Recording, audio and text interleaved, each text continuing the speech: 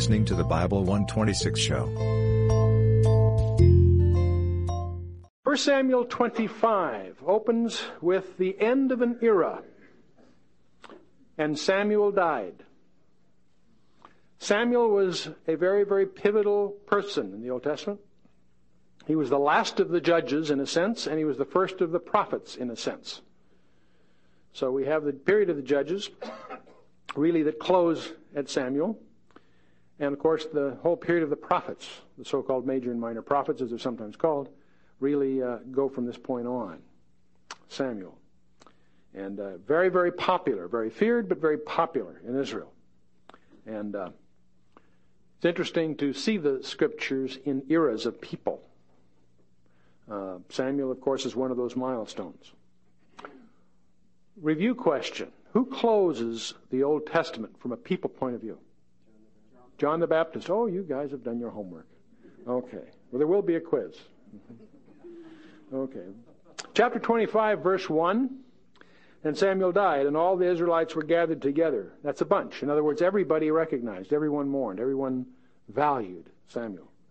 All the Israelites were gathered together and lamented him and buried him in his house at Ramah.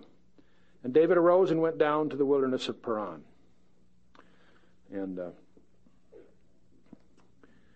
the speculation is that it was probably a garden tomb in his home, very much as Manasseh. That was in 2 Kings 21, 2 Chronicles 33, for those who want to draw those parallels. David goes to the wilderness of Paran, which is a desert area in the northeast part of the Sinai. Verse 2. And there was a man in Maon whose possessions were in Carmel. The man was very great, and he had 3,000 sheep and 1,000 goats, and he was shearing his sheep in Carmel. Now, don't confuse this Carmel with the Carmel that's near Haifa. This really is also recorded as Carmel. It's 7 miles south of Hebron, if we understand it right. And now this man's name, verse 3. And now the name of the man was Nabal. Now, you miss part of the story by not knowing what the word Nabal really can be translated into. Fool. I don't know what his parents were thinking of, but anyway. These things often, though, are reflexive. These are often reflexive. It's sort of like saying, who would name your son Quisling? Well, the meaning for Quisling came out of the conduct of a guy by the name of Quisling. So, in other words, the word Nabal, meaning fool, could derive. I don't know this. I'm speculating, conjecturing. So sometimes you can make too much of that. But it's interesting that the name Nabal does mean fool, as we will see as it goes. They say opposites attract, right, girls? So Abigail does pretty well for herself. She's only got 3 assets. She's intelligent, she's beautiful, and she's humble. And, 2 out of 3 ain't bad, right? No, never mind. Okay. No, right, okay. No, Abigail does really well for herself, and this chapter really shows her up as being very, very sharp young gal. Okay, so anyway, verse 3. Now the name of the man was Nabal, and the name of his wife Abigail. And she was a woman of good understanding and of a beautiful countenance. But the man was churlish and evil in his doings, and he was of the house of Caleb. I don't like the way it says that. It sort of disparages the house of Caleb. I always thought pretty highly of Caleb, so I don't necessarily connect the adjectives with his lineage here. But in any case, verse 4. David heard in the wilderness that Nabal did shear his sheep. And David sent out 10 young men, and David said unto the young men, Get up to Carmel, and go to Nabal, and greet him in my name. And thus shall you say unto him, who liveth in prosperity, Peace be both to thee, and peace to thine house, and peace be unto all that thou hast. And now I have heard that thou hast shearers. Now thy shepherds who live here with us, we hurt them not, neither was there anything missing unto them all the while they were in Carmel. Ask the young men, and they will show thee. Wherefore let the young men find favor in thine eyes, for we come in a good day. Give, I pray thee, whatsoever cometh to thine hand unto thy servants, and to thy son David. When David's young men came, they spoke to Nabal according to all those words in the name of David, and ceased. You have to get the picture. He's a very prosperous businessman, but of course in the region is David and his army. And they, in effect, are going to operate as mercenaries here, in a sense. And Verse 10, and Nabal answered David's servant and said, Who is David, and who is the son of Jesse? There are many servants nowadays who break away, every man from his master. Shall I then take my bread and my water and my flesh that I have killed from my shearers, and give it unto men whom I know not from where they are? And so David's young men turned their way and went again and told him all these sayings. And David said unto his men, Gird ye every man his sword. He's my kind of guy. Gird ye on every man his sword. And they girded on every man his sword, and David also girded on his sword. I assume he's still carrying Goliath's sword. Anyway. And there went up after David about 400 men, and 200 abode by the baggage. But one of the young men told Abigail, Nabal's wife, saying, Behold, David sent messengers out of the wilderness to greet our master, and he railed on them. But the men were very good unto us, and we were not hurt. Neither missed we anything as long as we went with them when we were in the fields. They were a wall unto us, both by night and day, all the while we were with them keeping the sheep. In other words, they were enjoying the protection. This is not a peaceful land with the Philistines and what have you. So that's a non-trivial issue to abide under their protection. But in any case, verse 17. Now therefore know and consider what thou wilt do, for evil is determined against our master and against all his household. For he is such a worthless fellow that a man cannot speak to him. King James doesn't lack specificity, does it? Then Abigail made haste and took 200. It's interesting, first of all, Abigail realizes that it would be foolish to debate with her husband about this issue. Here's an army out there that's headed up by the next king of the land. And you don't make him mad. I mean, that's just not too smart. You don't treat him poorly. And so Abigail's a little smarter than that, but she also is smart enough to know she's not going to argue with her husband. So what does she do? Verse 18, and Abigail made haste and took 200 loaves and 200 skins of wine and 5 sheep ready dressed and 5 measures of parched grain and 100 clusters of raisins and 200 cakes of figs and laid them on asses. See, Nabal is a very prosperous businessman, so Abigail has resources at her disposal. That's a real catering service. Huh? Verse 19, she said unto her servants, Go on before me. Behold, I come after you. But she told not her husband Nabal. And it was so, as she rode on the ass, that she came down by the top of the mountain. And behold, David and his men came down toward her, and she met them. Now David had said, Surely in vain have I kept all that this fellow hath in the wilderness, so that nothing was missed of all that pertained unto him. And he hath requited me evil for good. So and more so do God unto the enemies of David, if I leave of all that pertain to him by the morning light any male. In other words, he's going to slaughter all the males of his flocks and so forth. That's what is implied here. That was his reaction to all of this. Verse 23, and when Abigail saw David, she hastened and alighted from the ass and fell before David on her face and bowed to the ground. And fell at his feet and said, Upon me, my Lord, upon me let this iniquity be. And let thine handmaid, I pray thee, speak in thy hearing, and hear the words of thine handmaid. Let not, my Lord, I pray thee, regard this worthless fellow, even Nabal. For as his name is, so is he.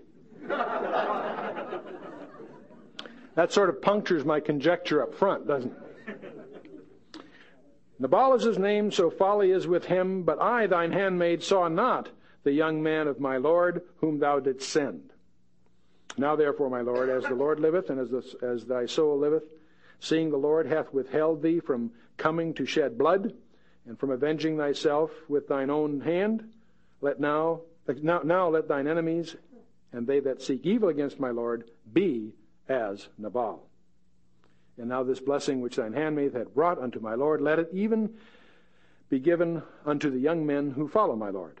I pray thee, forgive the trespass of thine handmaid, for the Lord will certainly make my Lord a sure house, because my Lord fighteth the battles of the Lord, and evil hath not been found in thee all thy days.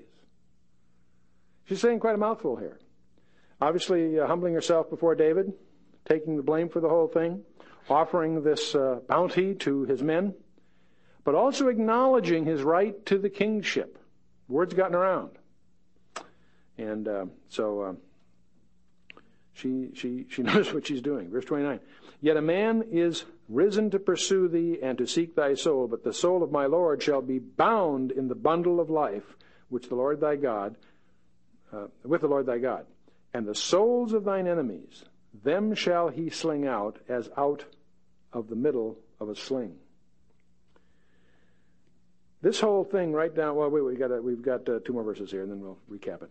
And it shall come to pass, when the Lord shall have done for my Lord according to all the good that he hath spoken concerning thee, and shall have appointed thee ruler over Israel, that this shall be no grief unto thee, nor offense of heart unto my Lord, either that thou hast shed blood without cause, or that my Lord hath avenged himself. But when the Lord shall have dealt well with my Lord, then remember thine handmaid. Quite a speech from verses 24 through 31.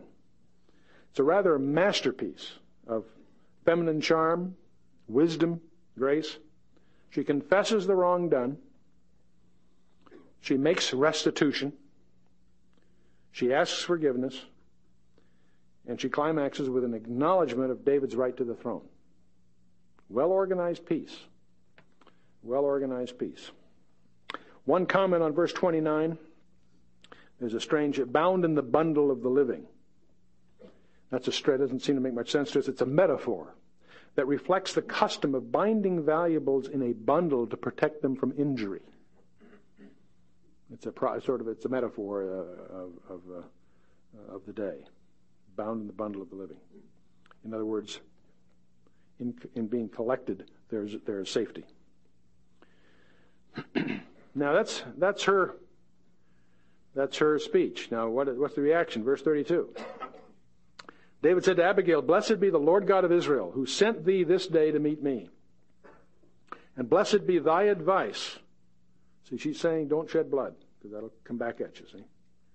And David recognizes the wisdom of that. He said, Blessed be thy advice, and blessed be thou who hast kept me this day from coming to shed blood, and from avenging myself with my own hand. Vengeance is whose? Whose claim? We've covered that a couple of times. Okay. Deuteronomy, Romans, right. Okay. So, in other words, her grace has done David a huge favor. It is assuaged his anger and his desire for vengeance. Verse 34. For in very deed, as the Lord God of Israel liveth, who hath kept me back from hurting thee, except thou hast hastened and come to meet me, surely there had not been left unto Nabal by the morning light any male child. Don't mess around with David, huh? David's quite a guy. You stand back and try to put him in perspective. Minister of music. That's a side of David we should not lose sight of. Minister of music. Great wisdom. But also a no-nonsense, very macho warrior. And he was going to go at it here. Verse 35, So David received of her hand that which she had brought him, and he said to her, Go up in peace to thine house. See, I have hearkened to thy voice and have accepted thy person. That's just the half of it. He's going to accept her a lot more in a minute. Verse 36, And Abigail came to Nabal, and behold, he held a feast in his house like the feast of a king. And Nabal's heart was merry within him, for he was very drunk. Wherefore she told him nothing, less or more, until the morning light. But it came to pass in the morning, when the wine was gone out of Nabal, and his wife had told him these things, that his heart died within him, and he became as stone. Suffered a stroke and paralysis, in effect. And it came to pass, about 10 days after, that the Lord smote Nabal, and he died. So who settled the score for David? God did. Boy, if we could just remember that. God will take care of it. I've thought a lot about that lately. Yeah. Verse 39. And when David heard that Nabal was dead, he said, "Blessed be the Lord, who hath pleaded the cause of my reproach from the hand of Nabal, and hath kept his servant from evil. For the Lord hath returned the wickedness of Nabal upon his own head." And David sent and talked with Abigail to take her in marriage. Pretty sharp guy. He knew a good thing when he saw it, huh? Now, if you have a rabbinical mind, you're wondering, how did David arrange? Never mind. All right. Okay. Verse 40, "And when the servants of David were come to Abigail to Carmel, they spoke to her, saying, David sent us unto thee to take thee to him in marriage. And she arose and bowed herself on her face to the earth, and said, Behold, let thine handmaid be a servant to wash the feet of the servants of my Lord." Boy, you get a huge window into her soul, don't you? Interesting person. Intelligent, beautiful, and graced with humility. Verse 42, "And Abigail hastened and arose and rode upon an ass with 5 damsels of hers who went after her, and she went after the messengers of David became his wife. David also took Ahinoam of Jezreel, and they were also, both of them, his wives. But Saul had given Michal, his daughter, David's wife, to Palti, a son of Laish, who was of Galium." It's interesting that David starts a harem with 2 wives. That's a violation of Deuteronomy 17:17, and we'll hear more of that. The fact that it occurs does not mean it's a good idea, guys. Huh? And I've told you what the Arabs say about women. 1 is too many and 10 not enough. Something like that. Bad, yeah. Whenever I pull a crack like that, my wife really works me over later, so I should say. That's my spiritual gift is flippancy, I think. It's interesting that the writer here, the penman is doing this, Saul, he reminds us in the last verse of chapter 25. Saul had given Michal, his daughter, to David's wife, to Palti, which obviously another insight into Saul, but it's also just a subtle reminder that after all of this, because it's quite a pleasant chapter after some of the things we've gone through, it's just a reminder that David is still living under Saul's threat. And it's important to keep that in mind. We feel pretty good after chapter 25. It's kind of a light chapter, and it's a real positive, upbeat thing. Let's not forget that David is a fugitive, running for his life. We need to have that in mind as we plunge into chapter 26, which is another interesting contrast between David and Saul. Because once again, David has an opportunity to upstage Saul the king in a very important way. We're going to notice in chapter 26 that there's a lot of similarities to chapter 24, but it is different. It's another occasion. And, well, let's go in. Chapter 26, verse 1. "And the Ziphites came unto Saul to Gibeah, saying, Doth not David hide himself in the hill of Hekiah, which is before Jeshimon?" Well, these Ziphites are the real tattletales, aren't they? They were the ones that stirred it up a couple of chapters ago.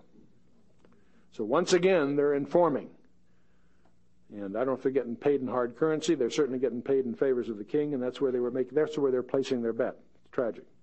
Verse 2, "Then Saul arose and went down to the wilderness of Ziph, having 3,000 chosen men of Israel with him, to seek David in the wilderness of Ziph. And Saul encamped on the hill of Hekiah, which is before Jeshimon by the way. But David abode in the wilderness, and he saw that Saul came after him into the wilderness. David therefore sent out spies, and understood that Saul was come in very deed. David arose and came to the place where Saul had encamped.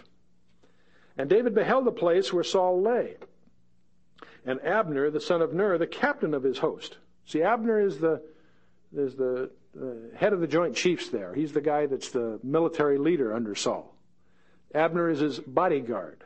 Abner's in charge of the host.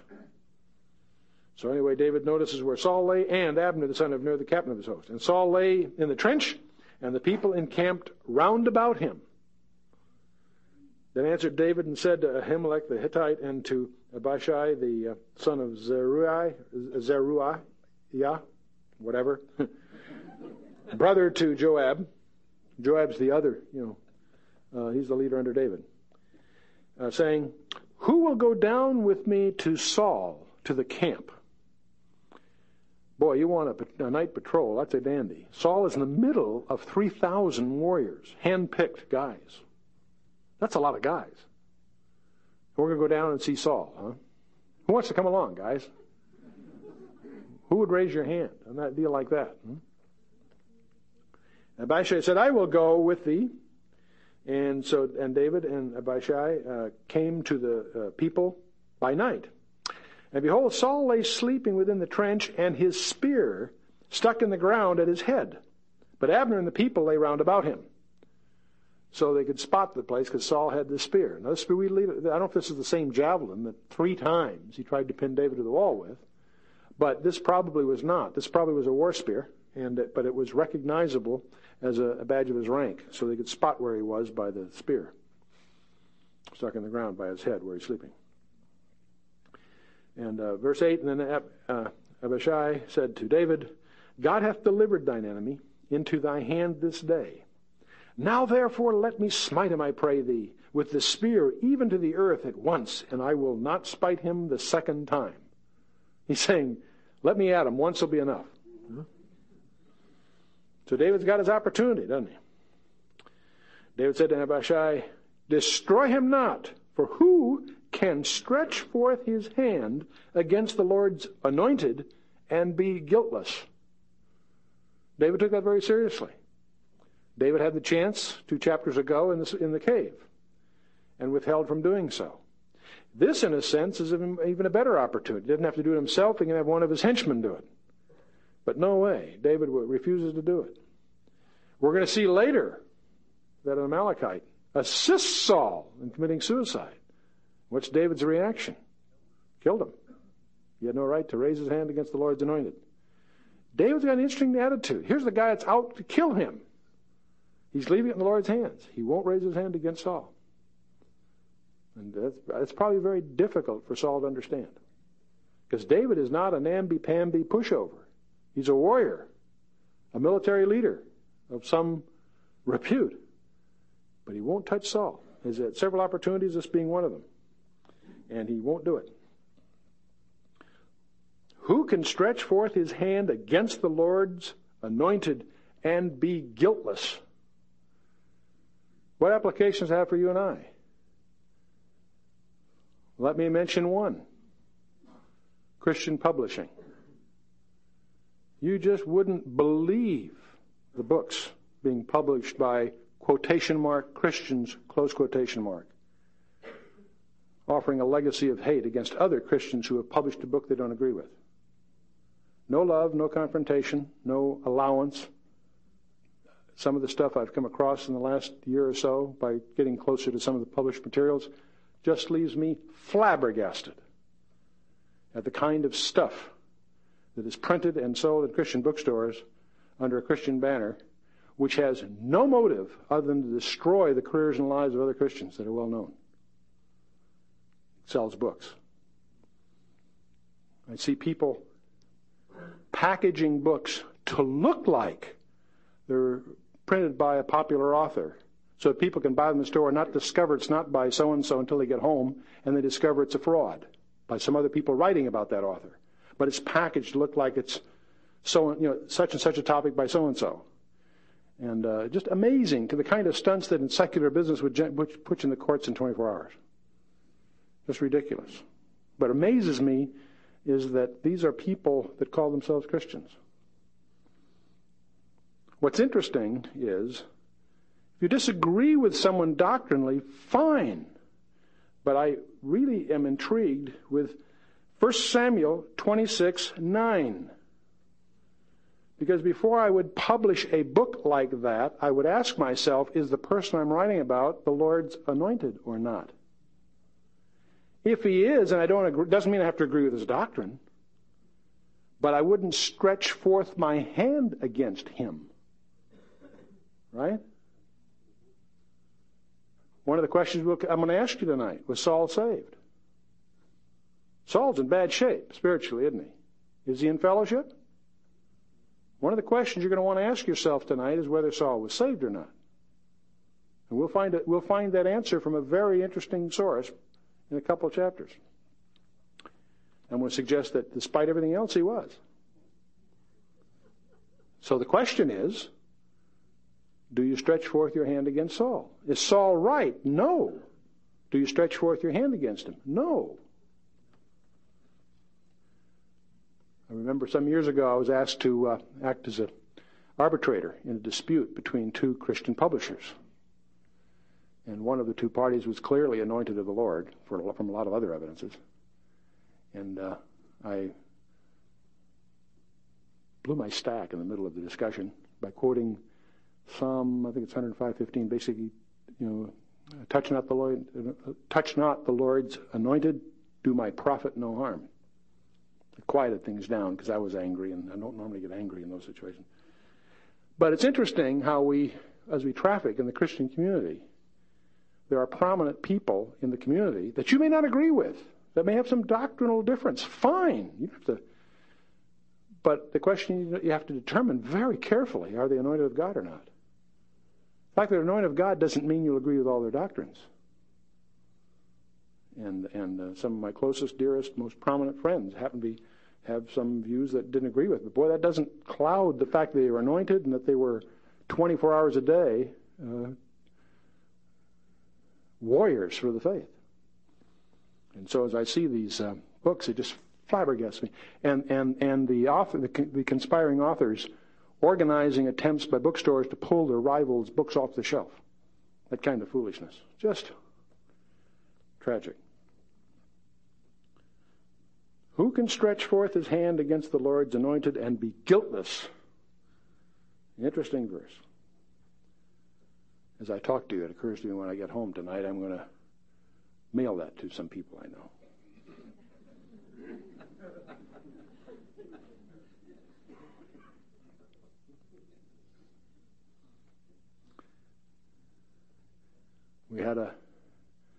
I was confronted out here as we were leaving one night.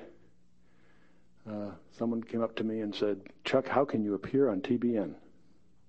I was sort of startled. I'm not here to extol Trinity Broadcasting Network particularly, but by golly, you got several hundred stations and 40 million viewers. That's a channel that's available to the Christian community. It's pretty exciting. They was all upset that I would appear on a channel because they had seen somebody on that channel they didn't agree with. I thought, what a fascinating mindset. Does that mean we should only be on channels where we will agree with the editorial content? That eliminates a lot of channels. But even worse than that, who is going to decide whether A or B or C will show up on Tuesday for whatever? In other words, raise some. I'm sort of for this free speech idea, especially in the Christian community. And it's interesting that I noticed from the Orange County Inquirer and other such media that they're attacking TBN now. And I'm the last to know a lot about the inner workings, but I'm fascinated that of all the networks around, they seem to have kept themselves free of scandal. There seem to be forces abroad that are out to do them in. All that tells me is that if Satan's upset with it, he must be doing something right. So I praise God for those channels, even though indeed there's a lot of material on those channels that aren't my tastes. But by golly, if the Lord's using it, and boy, He certainly is. Flabbergasts me when Hal and I are hosting a show on that we're live to 35 countries. 35 stations would be exciting. 35 countries, something else. So it's interesting. So one of the things that we need to be mature about, we'll see ministries that there may be this, that, or the other thing that we don't agree with, but the issue is the Lord blessing it? Is it getting the word out? Are lives being touched? Who can stretch forth his hand against the Lord's anointed and be guiltless? Moving on, verse 10. David said, furthermore, as the Lord liveth, the Lord shall smite him, and his day shall come to die, or he shall descend into battle and perish. Well, it's David's thing, it's God's hands. He's not going to touch that one with a 10-foot javelin or something. Verse 11. The Lord forbid that I should stretch forth mine hand against the Lord's anointed. But I pray thee, take now the spear that is at his head and the cruse of water, and let's go. In other words, they grabbed the spear and the jug as sort of a pledge or a prize, a proof that they were there, and they split quietly. So David took the spear and the cruse of water from beside Saul's head, and they got away, and no man saw it, nor knew it, neither awakened. For they were all asleep, because a deep sleep from the Lord was fallen upon them. And there's probably a linguistic link to this, to another deep sleep, where Adam got Eve as a result of that. But that's a different. I suspect, despite the linguistic links, that it was a sleep of a different kind. But in any case, clearly God's hand was in it, because God made it possible for them to get in and get out of there without being detected. Verse 13. Then David went over to the other side and stood on the top of a hill far off, a great space being between them. Now he's got a good distance here, but he's in audio range. And I love this. He really plays this. I really enjoy certain passages in the Bible. This is one of them. Also Daniel 2, when Daniel interprets the dream. Boy, he really grandstands that. I love that. And David has some fun here. He's not going to be on Abner's hit list here, or a hit parade. He'll be more on he's probably on his hit list here. Verse 14, David cried to the people. Now they're all waking up. You know, they're all really out the night before. They're waking up, and you hear this voice from the top of the hill. He cried to the people and to Abner, the son of Ner. Now, understand who Abner was. He was the chief of the guard. Okay? He's a general in charge. And his most sacred task was to protect the life of the king. You may not win some battles, but boy, you'd protect the king, right? David says to Abner, the son of Ner, saying, Answerest thou not, Abner? Then Abner answered and said, Who art thou who criest to the king? David said to Abner, Art not thou a valiant man? That's going to get his attention. And who is like to thee in Israel? Why then hast thou not kept thy lord the king? For there came one of the people in to destroy the king, thy lord. Boy, that's going to go over well with his boss, isn't it? Verse 16. This thing is not good that thou hast done. Abner's leaning over to his buddy. Who is that masked man, right? This thing is not good that thou hast done. As the Lord liveth, ye are worthy to die, because ye have not kept your master, the Lord's anointed. I can only imagine Abner's face as he's hearing all this. You're worthy to die, Abner. The boss is listening, He's writing this all down. And now see where the king's spear is, and the cruse of water that was at his head. See, this is where the whole monologue goes from a crank call to brutal reality. This isn't just some guy tormenting Abner. Where is that spear? Where is that cruse of water?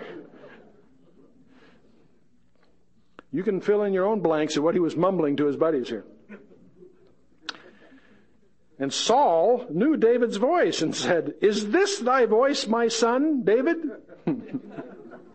David said, It is my voice, my lord, O king. I have no idea what Abner was doing. I can conjure up several scenarios in my mind. He said, Why doth my Lord thus pursue after his servant?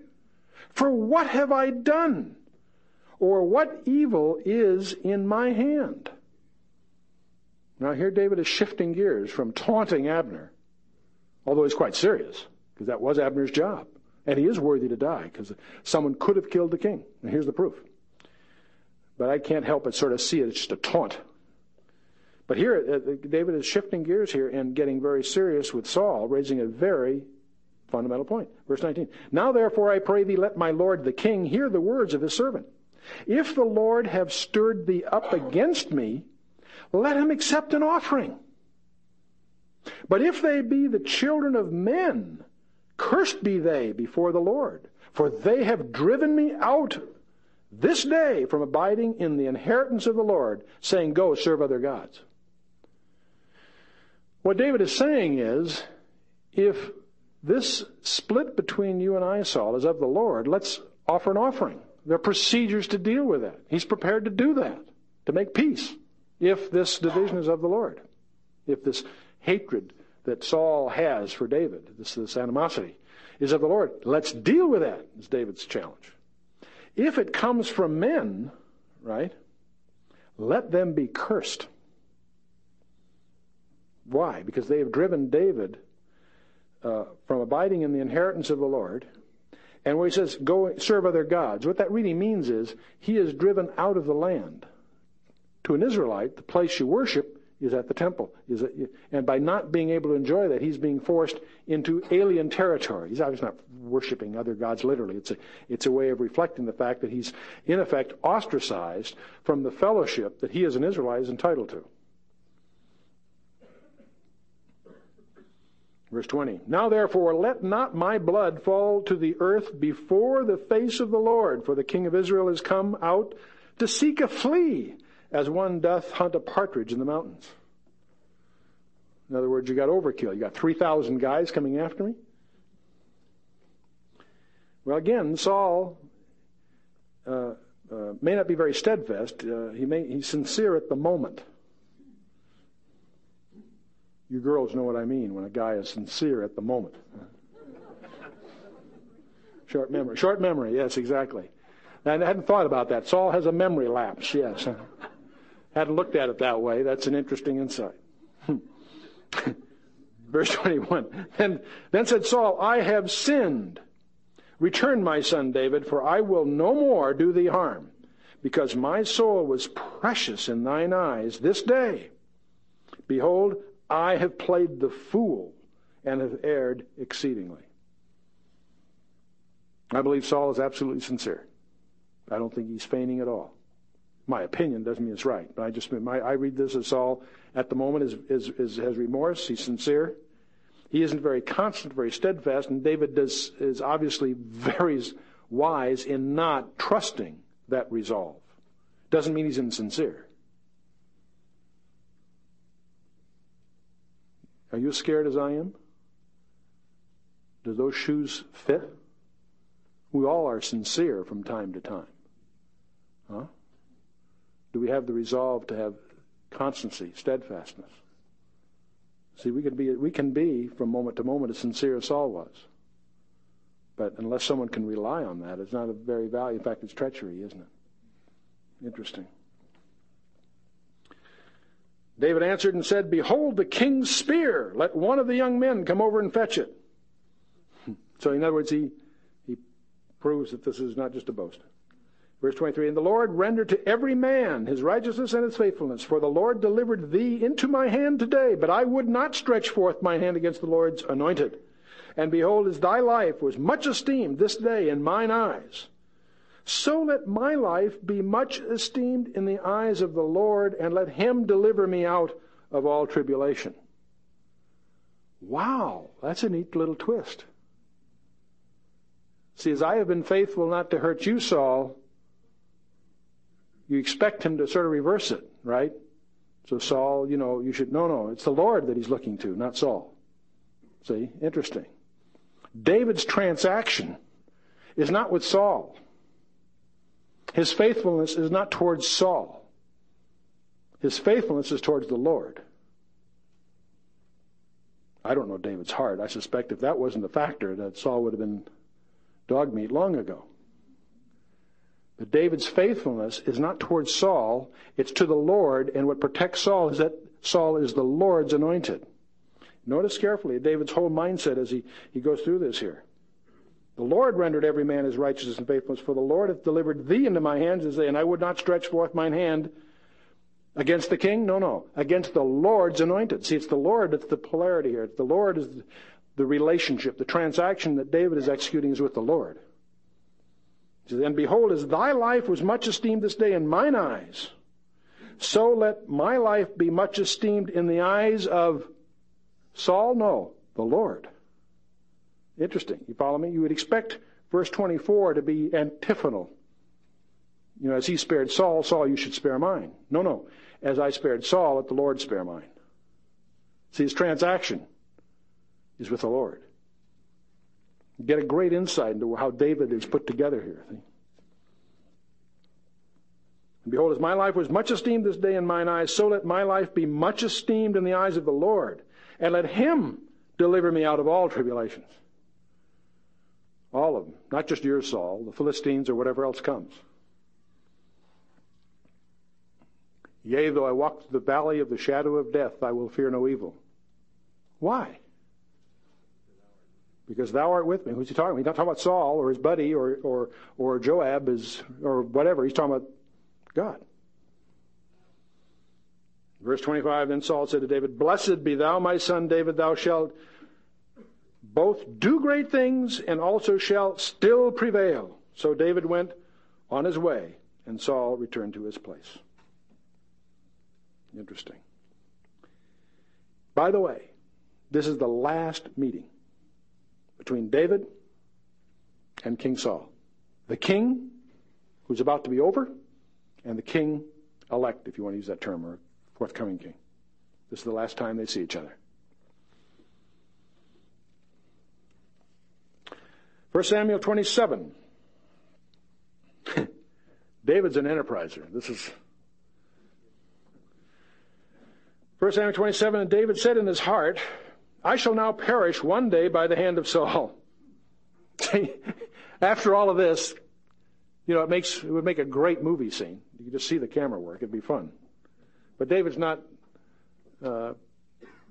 moved by the theatrics here. He knows that Saul is unstable. Doesn't mean he was insincere at the time. He's just totally unstable. So David said in his heart, I shall now perish one day by the hand of Saul. There's nothing better for me than that I should speedily escape into the land of the Philistines. And Saul shall despair of me to seek me any more in any border of Israel. So shall I escape out of his hand. In other words, as long as he's in Israel, it's going to be cat and mouse all the time. So he's got a scheme where he's going to go to the land of the Philistines, the land of Israel's enemies. Gutsy guy. David's our kind of guy. Verse 2, David arose and he passed over with 600 men who were with him to Achish, the son of Maoch, the king of Gath. Gath is one of the 5 major Philistine cities. David dwelt with Achish in Gath, he and his men, every man with his own household. Even David with his 2 wives, Ahinoam, the Jezreelitess, and Abigail, the Carmelitess, Nabal's wife. And it was told Saul that David was fled to Gath, and he sought no more again for him. So that took the heat off. A little strange having the heat of the Philistines around you rather than the heat of the king, but David can lead to some interesting issues here. Verse 5, David said to Achish, if I have now found grace in thine eyes, let them give me a place in some town in the country, that I may dwell there. For why should thy servant dwell in the royal city with thee? See, he and the 600 have been received by the king of Gath. David saying, hey, that's not appropriate. We shouldn't be in the royal city. Designate some spot in the country, and our 600 will. And they're not just 600 men. It's their households and the rest. It's quite an entourage, right? And why is he redoing this? Probably for 2 reasons. First of all, he doesn't want to be under constant surveillance. If he's in the royal city, they watch his movements. If he can be out in the country, he's got some opportunity to operate undercover a little bit. The other probability is that in Gath, he was in the pagan influence of Gath. The whole Philistine idolatry environment is something he just soon distanced himself from. So, very shrewd strategy. He spends 16 months with the Philistines. What does that do for him? He gets familiar with the geography and the terrain. I don't know if any of you know West Pointers here, infantry trained officers. Anyway, the whole thing in warfare is to know the terrain. Now, he did well in the wilderness of Judea because he was a shepherd there. That's why he could generally outwit Saul and his men. When he becomes king, he's going to be fighting whom? the Philistines. So by being among them, he knows the terrain, he knows their practices, he's picking up valuable background. Shrewd strategic thinker. And I don't think that's contrived. I think that's exactly the kind of mentality that a good military leader would have, to learn what he can from the situation. But so he's joined the Philistines, and it's hard for us to reconstruct the politics of the time, but it's intriguing that they would receive him, because he was he was an accomplished warrior, and he had 600 men. That's a formidable force. They know that he's at odds with the king of Israel, so it's not unusual for them to maybe cautiously but receive him, and the fact that they don't fully trust him is to his advantage, as we'll see shortly. It keeps him out of a real sticky wicket forthcoming here. But anyway, David proposes to the king that give us some place in the country so we get away from the royal city. Verse 6, Achish gave him Ziklag that day. Wherefore Ziklag pertaineth unto the kings of Judah unto this day. So Ziklag is given to them, and Ziklag becomes his base of operations and a major center for him. It's about 13 miles northwest of Beersheba. You know where Beersheba is in the south. It's really hot. That's real desert country. So we're about 13 miles northwest from there. This is going to be his base, and what he's going to do is attack all kinds of desert tribes. The tribes he's going to attack are the tribes that are not just the enemies of the Philistines, they're enemies of Israel. And when he attacks these tribes, he makes sure there are no survivors, so that he'll never get back to Achish what he's really up to. He will just get the impression that, gee, he's fighting on our behalf. He won't realize the focus and the selectivity that David and his men are going to be engaging in. And so they will be working essentially the North Sinai, and among those, of course, are the Amalekites and others. And so we'll see that David, in effect, is using the opportunity to fight Israel's enemies. Let's see, we were down to about verse 7. At the time that David dwelt in the country of the Philistines was a full year and 4 months. And David and his men went up and invaded the Geshurites and the Girzites and the Amalekites, for those nations were of old, the inhabitants of the land, as thou goest to Shur, even unto the land of Egypt. And David smote the land and left neither man nor woman alive, and took away the sheep and the oxen and the asses and the camels and the apparel, and returned and came to Achish. And Achish says, Where have ye made a raid today? And David said, Against the south of Judah, and against the south of the Jerahmeelites, and against the south of the Kenites. See, he speaks geographically, not tribally. So this is all very acceptable to Achish. And verse 11, David saved neither man nor woman alive to bring tidings to Gath, saying, Lest they should tell us, saying, So did David, and so will be his manner all the while he dwelleth in the country of the Philistines. And Achish believed David, saying, He hath made his people Israel utterly to abhor him. Therefore he shall be my servant forever. See, what's masked by David's careful answer here is that he's very selective. He's not fighting those that would offend Israel.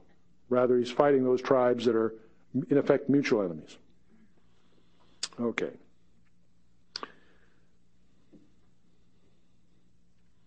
Let's see. I think that covers pretty much.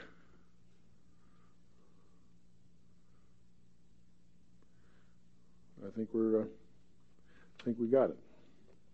Now we have the spooky one. This is one we should have saved for Halloween. 1 Samuel 28. Puzzling chapter. A lot of people get hung up with 1 Samuel 28. So before we jump in, we should recognize the predicament. This is Saul's lowest point spiritually, as his reign, his darkest hours as a king, in his reign as king.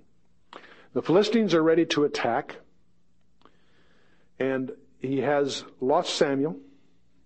The Lord is silent. He tries to find out what the Lord would have in mind. He hears nothing because he's alienated from God. He's in panic. And this isn't sort of an academic exercise. The enemies are at the gate and they're going to come slaughter him. So Saul resorts to spiritism. And don't misunderstand the chapter. This chapter is in no way an endorsement of spiritism. Some people try to bend things around to make it sound that way. Wrong. We're obviously going to be approaching Saul and the witch of Endor. It's interesting that Saul let the Philistine threat get so large, because it's about to really hurt him. His preoccupation with David apparently has caused him to neglect his strategic moves here, and so he's got a problem. Now, the Philistines in the meantime have changed their strategy. The Philistines are going to do something that's for them unique. They're going to come up through the Jezreel Valley. The Jezreel Valley is an advantage to them because there's room to take advantage of the chariots. In some parts of the terrain where it's tight, a lot of ravines, the chariots are no advantage. In the Jezreel Valley, it's a terrific advantage. And that's the advantage, obviously, that the Philistines have, is their chariots. Also, by coming down that valley, they cut Saul off from the northern tribes. Very shrewd military maneuver, and it's very effective, as we'll see. Now, Saul's got his problems, right? Look at the predicament of David. David has joined the Philistines. And now the Philistines are going up against Israel. David is between a rock and a hard place because he doesn't want to have the Philistines turn on him. And yet there's no way David, as king of Israel, is going to fight is going to fight Israel. He's got himself in a jam. How does he get himself out of the jam? Trust the Lord. The Lord gets him out in a way that only the Lord can. Kind of neat. We've got a neat Lord. He's fun. Chapter 28, verse 1, it came to pass in those days when the Philistines gathered their armies together for warfare to fight with Israel. And Achish said unto David, Know thou assuredly that thou shalt go out with me to battle, thou and thy men. David saying, Great. But for the glory and honor, I'd rather pass, huh? No. Verse 2, David said to Achish, Surely thou shalt know what thy servant can do. Nice ambiguous remark. David was skilled. He was pretty cool. Achish said to David, Therefore will I make thee keeper of mine head forever. David is not only with the Philistines, he's appointed the bodyguard of King Achish. How about them apples? If you're David, what are you going to do? Surely thou shalt know what thy servant can do. I don't know what that means.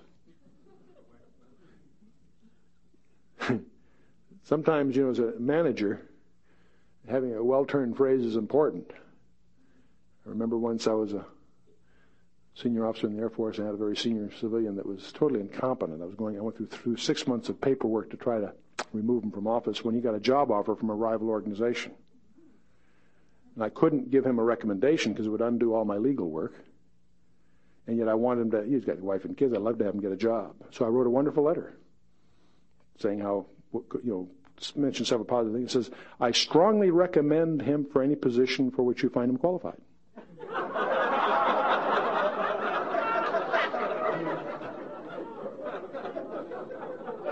He got the job.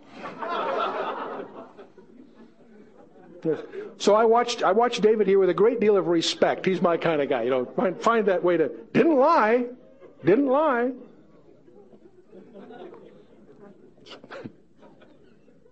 Surely thou shalt know what thy servant can do. Watch me, Achish, yeah.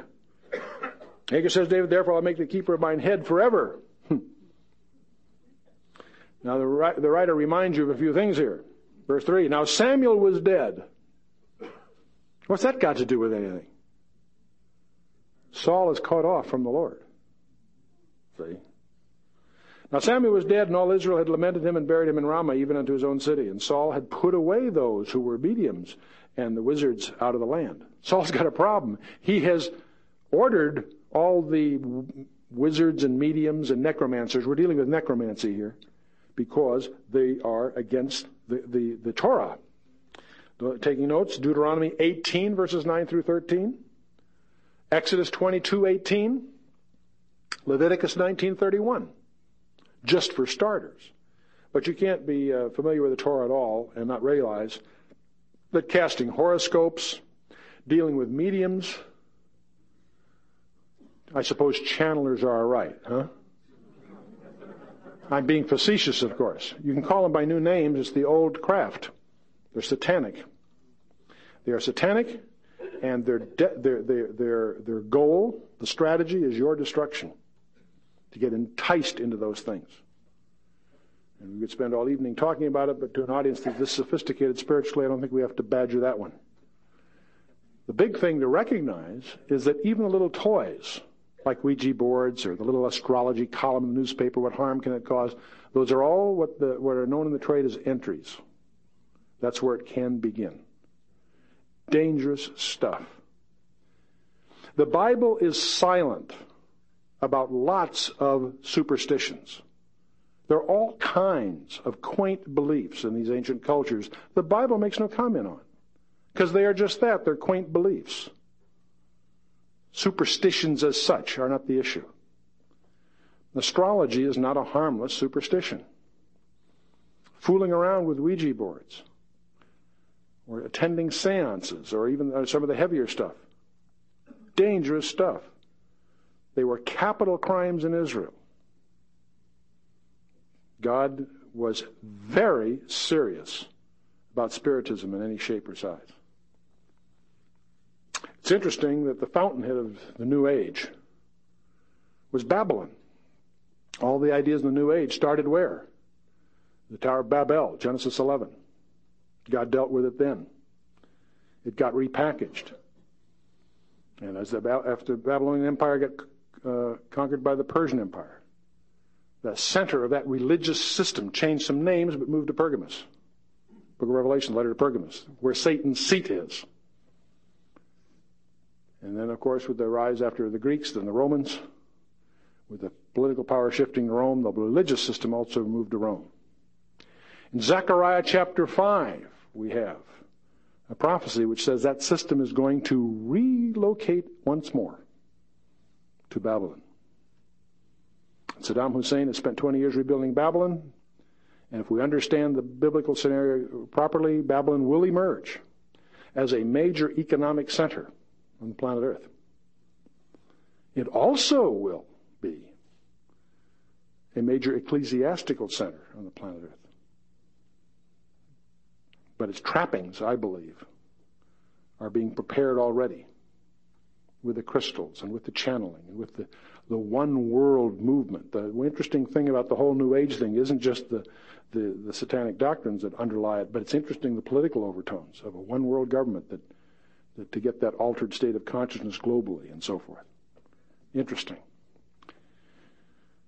Someone that's in the Scripture, knows their Bible, should not be deceived by the new labels of the old ideas. You can call them mediums in the Old Testament. You can call them channeling in our day. It's the same stuff. Let's see what happens. Saul, apparently, when he was in a better spiritual frame of mind, had cleansed the land of mediums.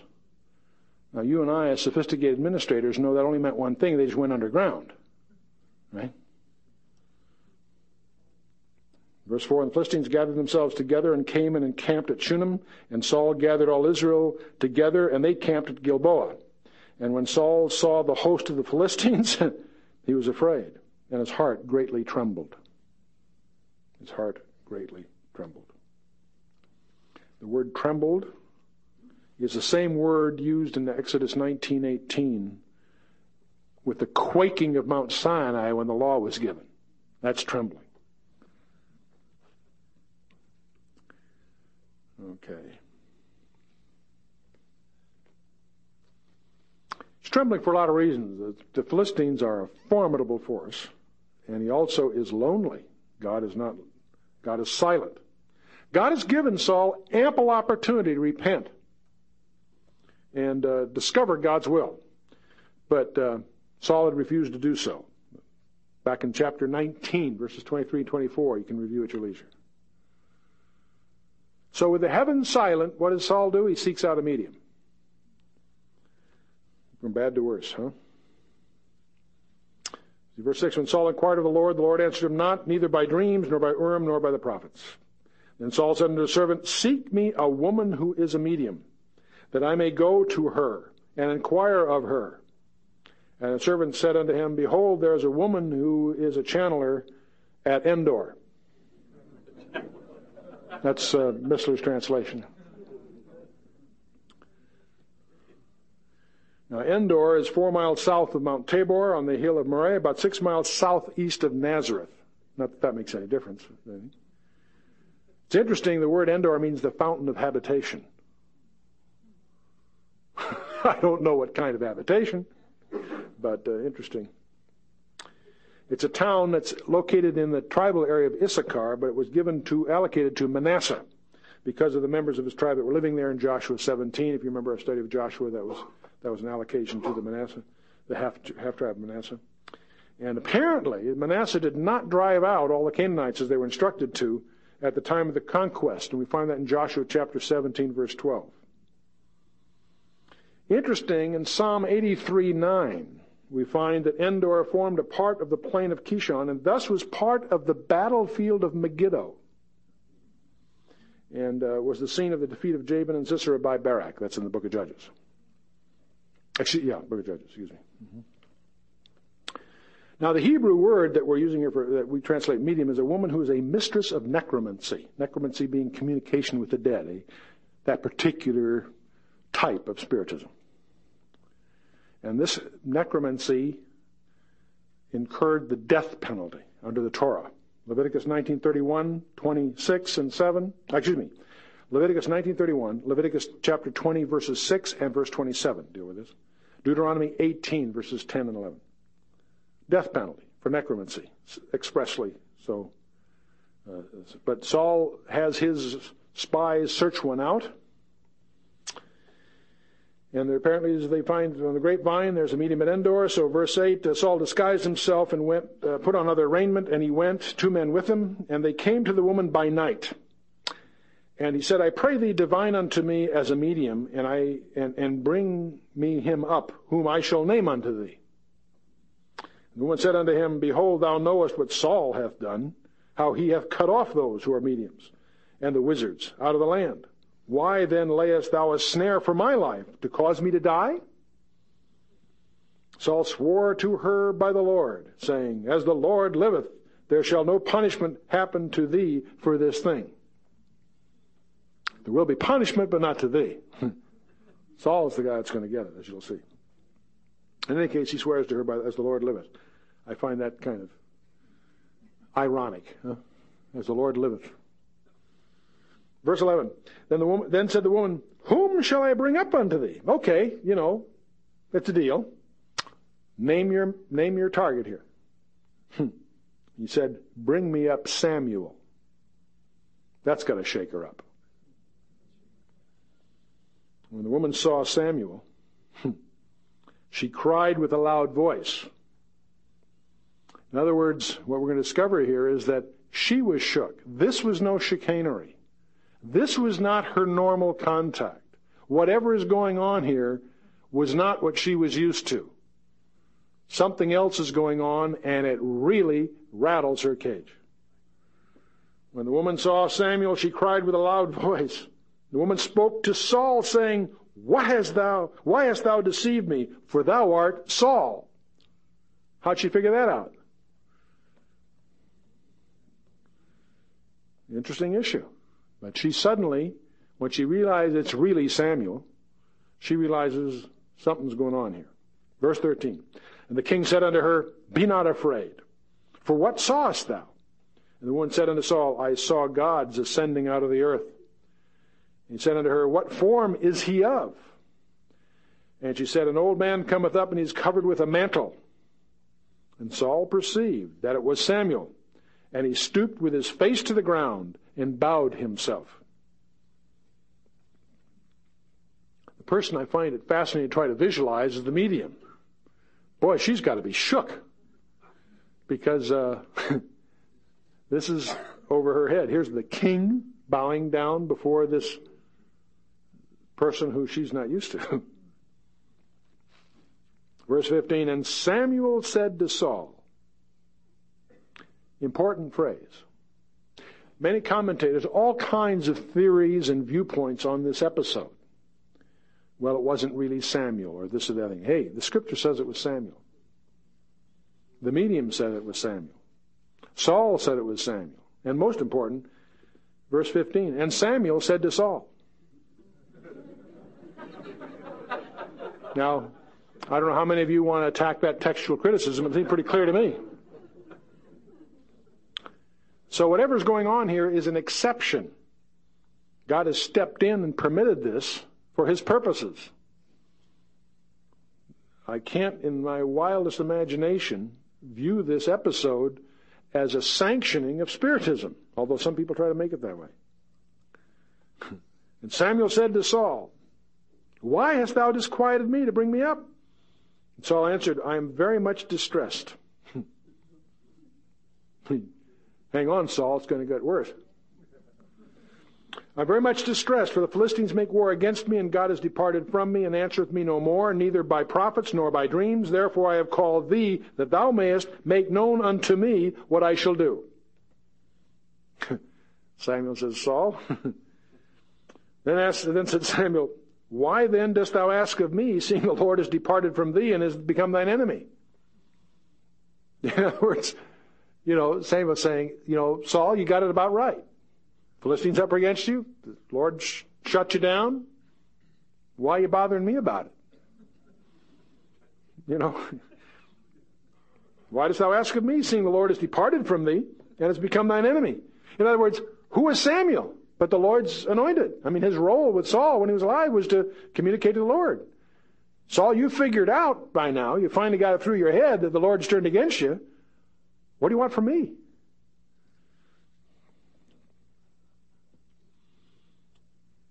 Verse 17, and the Lord hath done to thee as he spoke by me.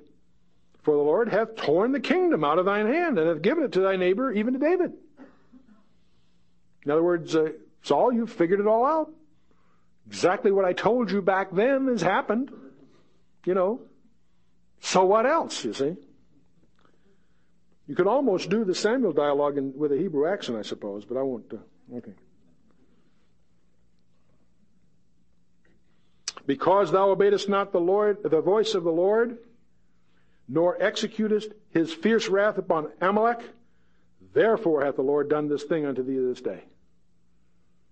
Well, that's just an echo of what Samuel told him way back, way back. Samuel goes on, moreover, the Lord will also deliver Israel with thee into the hand of the Philistines, and tomorrow thou and thy sons be with me.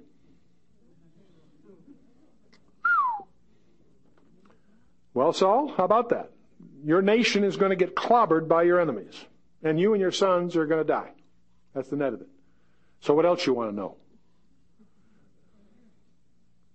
If you didn't want to know, don't ask, huh? The Lord also shall deliver the host of Israel into the hands of the Philistines. That's about as bad a news as you can get. But let me mention one thing to you.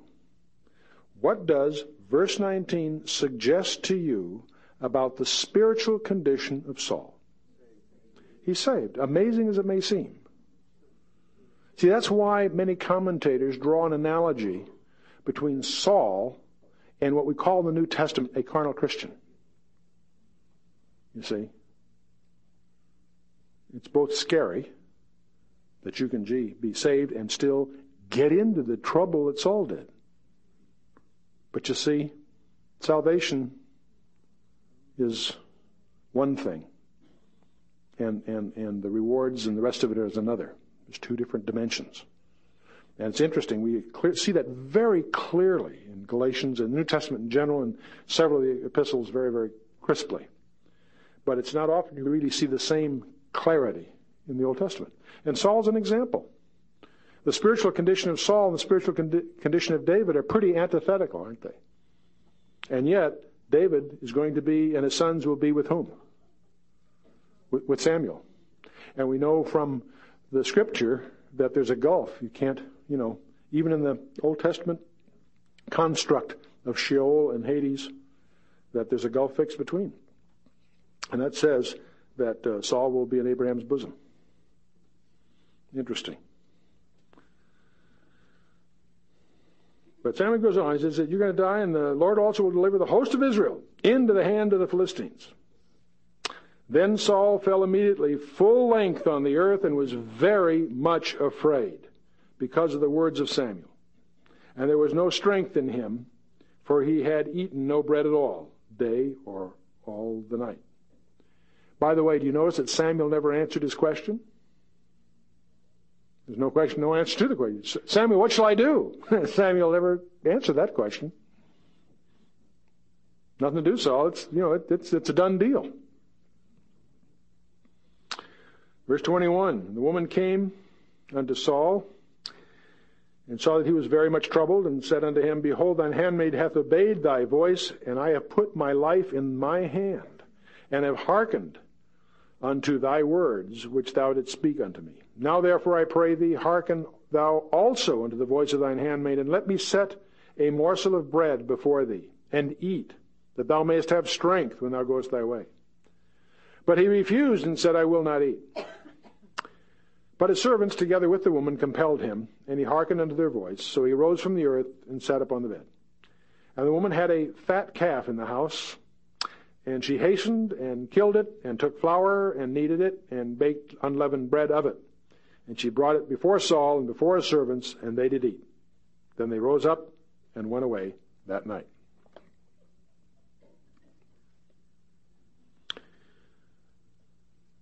Main issues, I think, before we leave the witch at Endor, is to recognize that the woman was surprised. There were no tricks going on here. The classical treatment by the rabbis of this Old Testament passage is that this was a genuine appearance of Samuel, for at least 5 observations that are worth mentioning here. The medium is surprised, not expecting this outcome. Saul himself identified Samuel. The message that he got was clearly from God. The text itself, of course, says that it was Samuel in 3 places, verses 12, 15, and 16.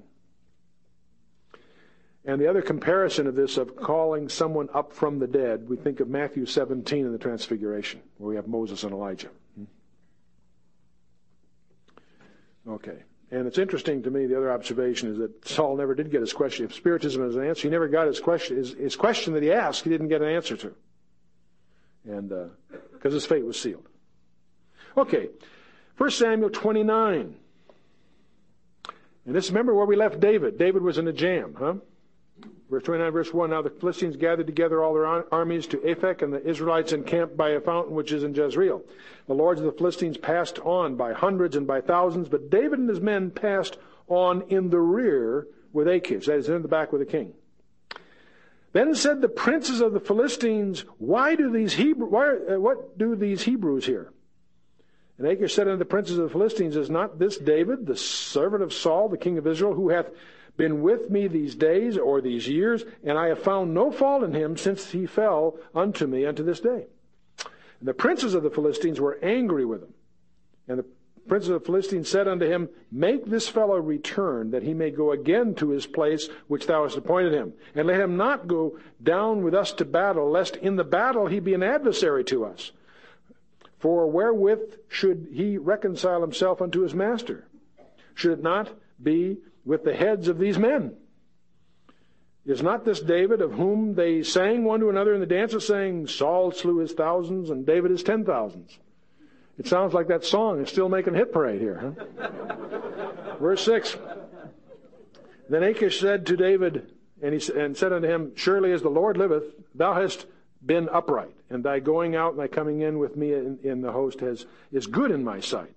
For I have not found evil in thee since the day of thy coming unto me, unto this day. Nevertheless, the Lords favor thee not. Wherefore now return and go in peace, that thou displease not the lords of the Philistines. Now, verse 8 shows you that David has another skill you didn't realize. We knew he was a poet. We know he was a musician. We knew he was a warrior. Did you know he was a consummate actor? He pretends to be outraged and offended. The distrust of the king's generals give him his exit, so he doesn't have to get caught in this battle with Israel. But he feigns outrage. He's trying to hide the fact that it's the best thing that ever happened to him. David said to Achish, "But what have I done? And what hast thou found in thy servant so long as I have been with thee unto this day, that I may not go and fight against the enemies of my lord the king? Let me at him, Achish." Yeah.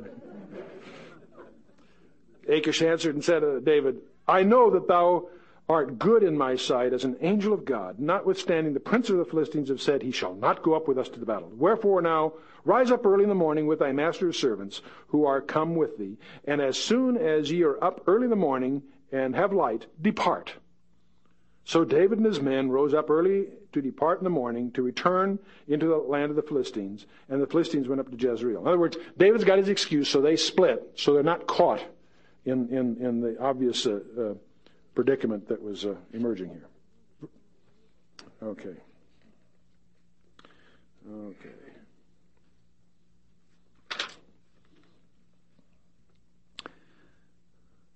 Chapter 30, we have an incident with Ziklag. With David having been absent from Ziklag, there's some mischief afoot that David not only solves, but sets some precedents that occur that are very, very important in the later history.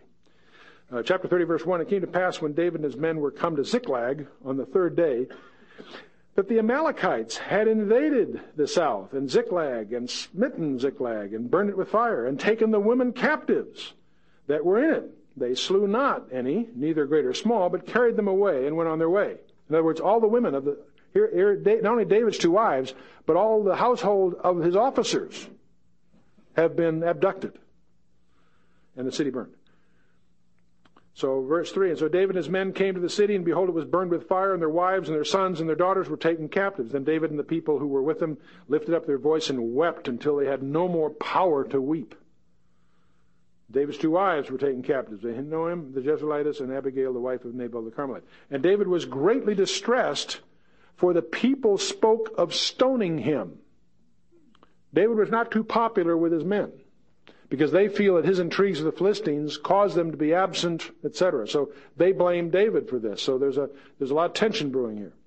People spoke of stoning him because the soul of all the people was grieved, every man for his sons and for his daughters. What was David's response to this? David encouraged himself in the Lord his God. Boy, that takes spiritual depth. To look over or overlook or ignore the feelings of your peer group and keep your eye fixed on the Lord. Easy to say, tough to do. But David did it. He encouraged himself in the Lord his God. And David said to Abiathar, the priest, Ahimelech's son, "I pray thee, bring me here the ephod." And Abiathar brought there the ephod to David. And David inquired of the Lord, saying, "Shall I pursue after this troop? Shall I overtake them?" And the Lord answered him, "Pursue, for thou shalt surely overtake them, and without fail recover all." So David went, he and his 600 men who were with him. And they came to the brook Besor, where those that were left behind stayed. See, David pursued, he and 400 men, for 200 abode behind, who were so faint that they could not go over the brook Besor. Brook Besor is a deep ravine. And by the time they got there, 200 of the guys were exhausted. So David leaves them there to guard the baggage and whatever.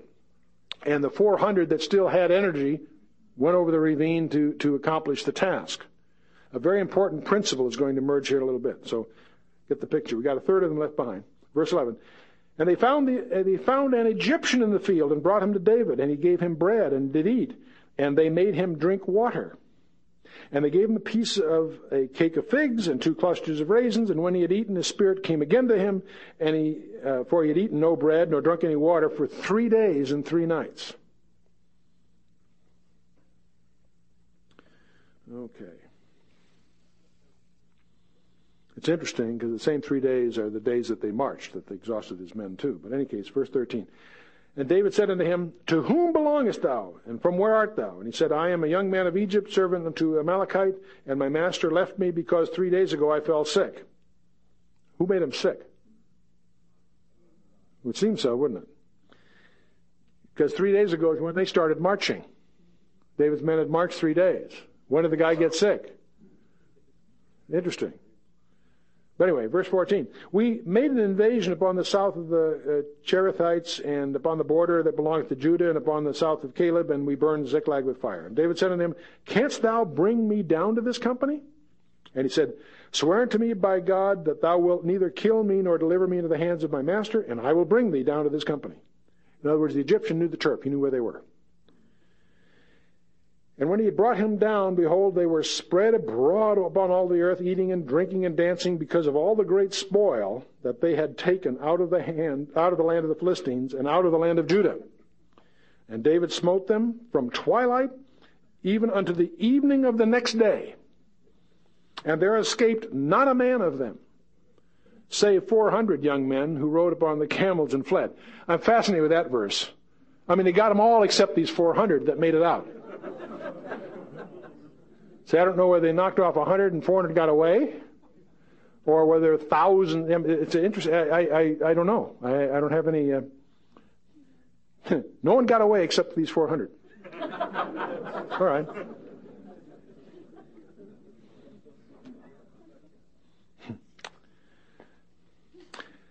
David recovered all the Amalekites had carried away and rescued his 2 wives. Verse 19 there, and there was nothing lacking to them, neither small nor great, neither sons nor daughters, neither spoil nor anything that they had taken to them. David recovered all.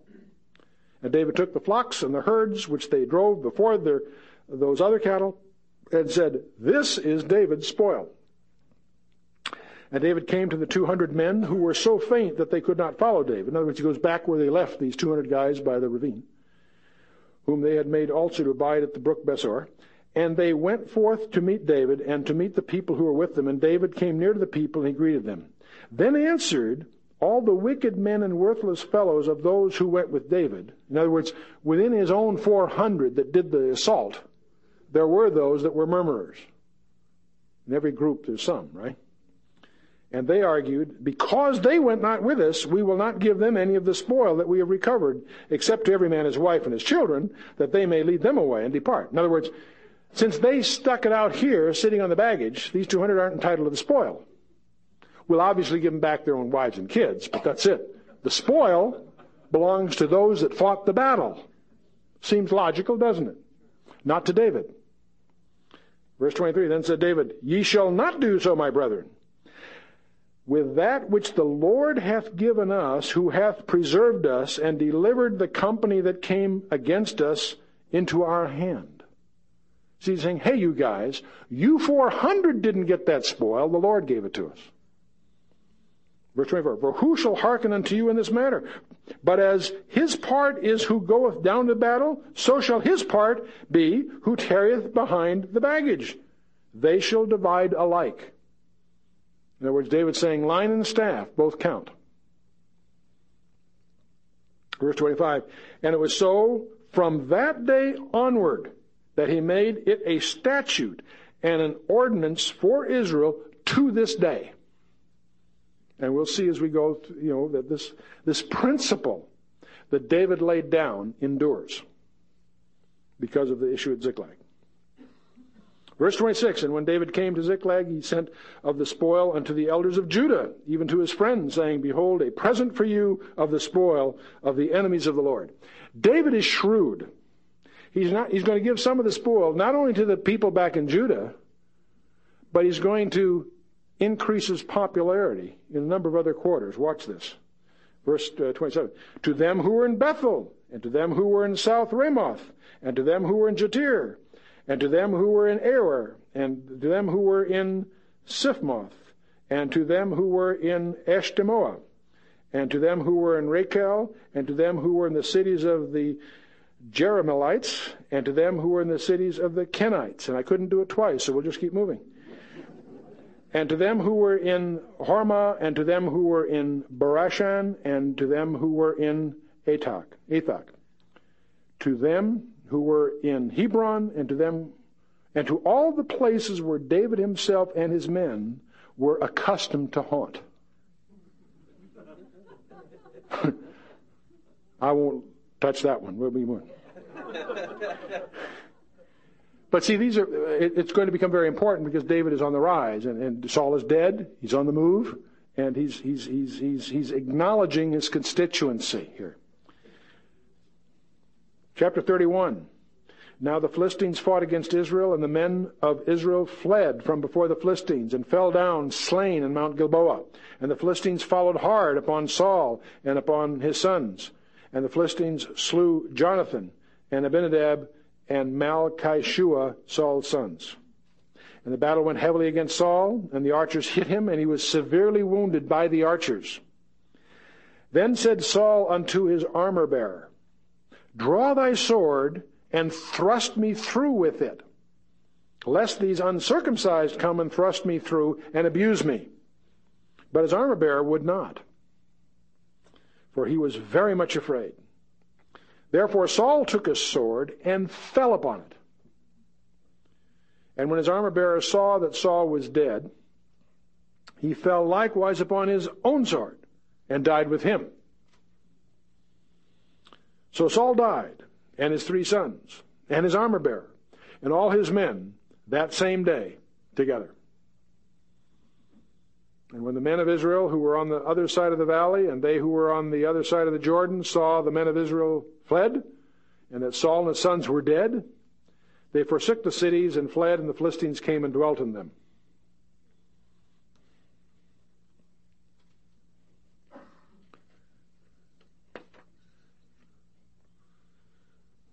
Something else I was going to point out here, but okay, we'll keep moving. Who vacated the throne of Israel? Saul did. Saul did. Yes, he was. Saul did. Saul did what David had refused to do. Kind of interesting. Great irony there.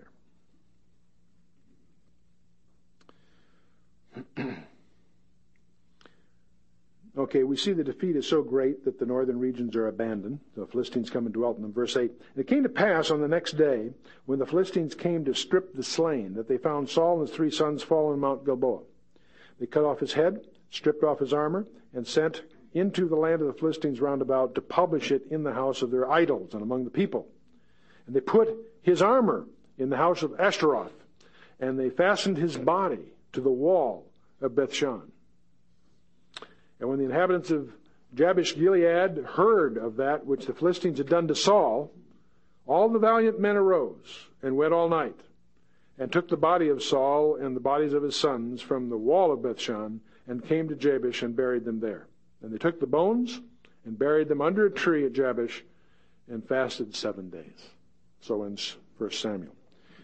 The men of Jabesh Gilead, there was always a very special relationship between Saul and Jabesh Gilead and the men. Very interesting situation. The men risked their lives to go into the Philistine city, to recover the body and bones, to give it a proper burial. Heavy stuff.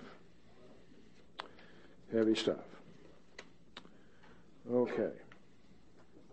A couple of quick observations and we're through here. By the way, cremation is not a normal Hebrew practice, but it was done in certain cases. Genesis 38:24, Leviticus 20:14, 21:9, and Joshua 7:25.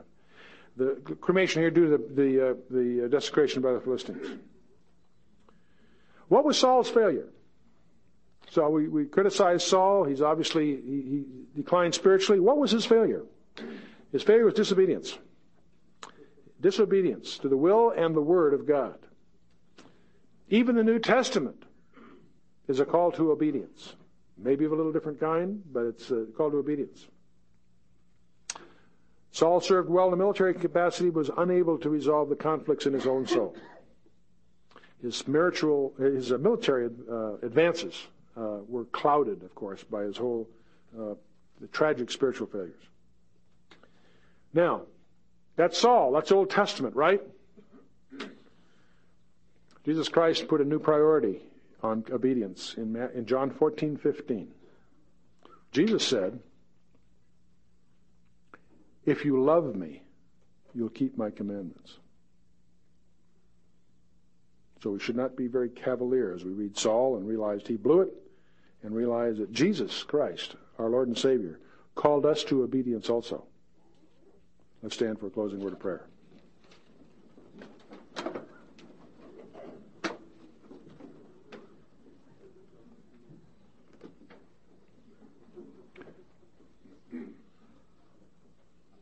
I assume we'll roll right into 2 Samuel next time. We'll discover that Saul didn't really quite die. He had an Amalekite finish it off, and David deals with that in an interesting way. In any case, let's bow our hearts. Father, we just praise you for who you are. We thank you, Father, that you have given us our Lord and Savior, Jesus Christ. We thank you, Father, that you have gone to such extremes to establish communication with us, that with us, indeed, Father, you're not silent, but that you love us so much that you can't take your eyes off us.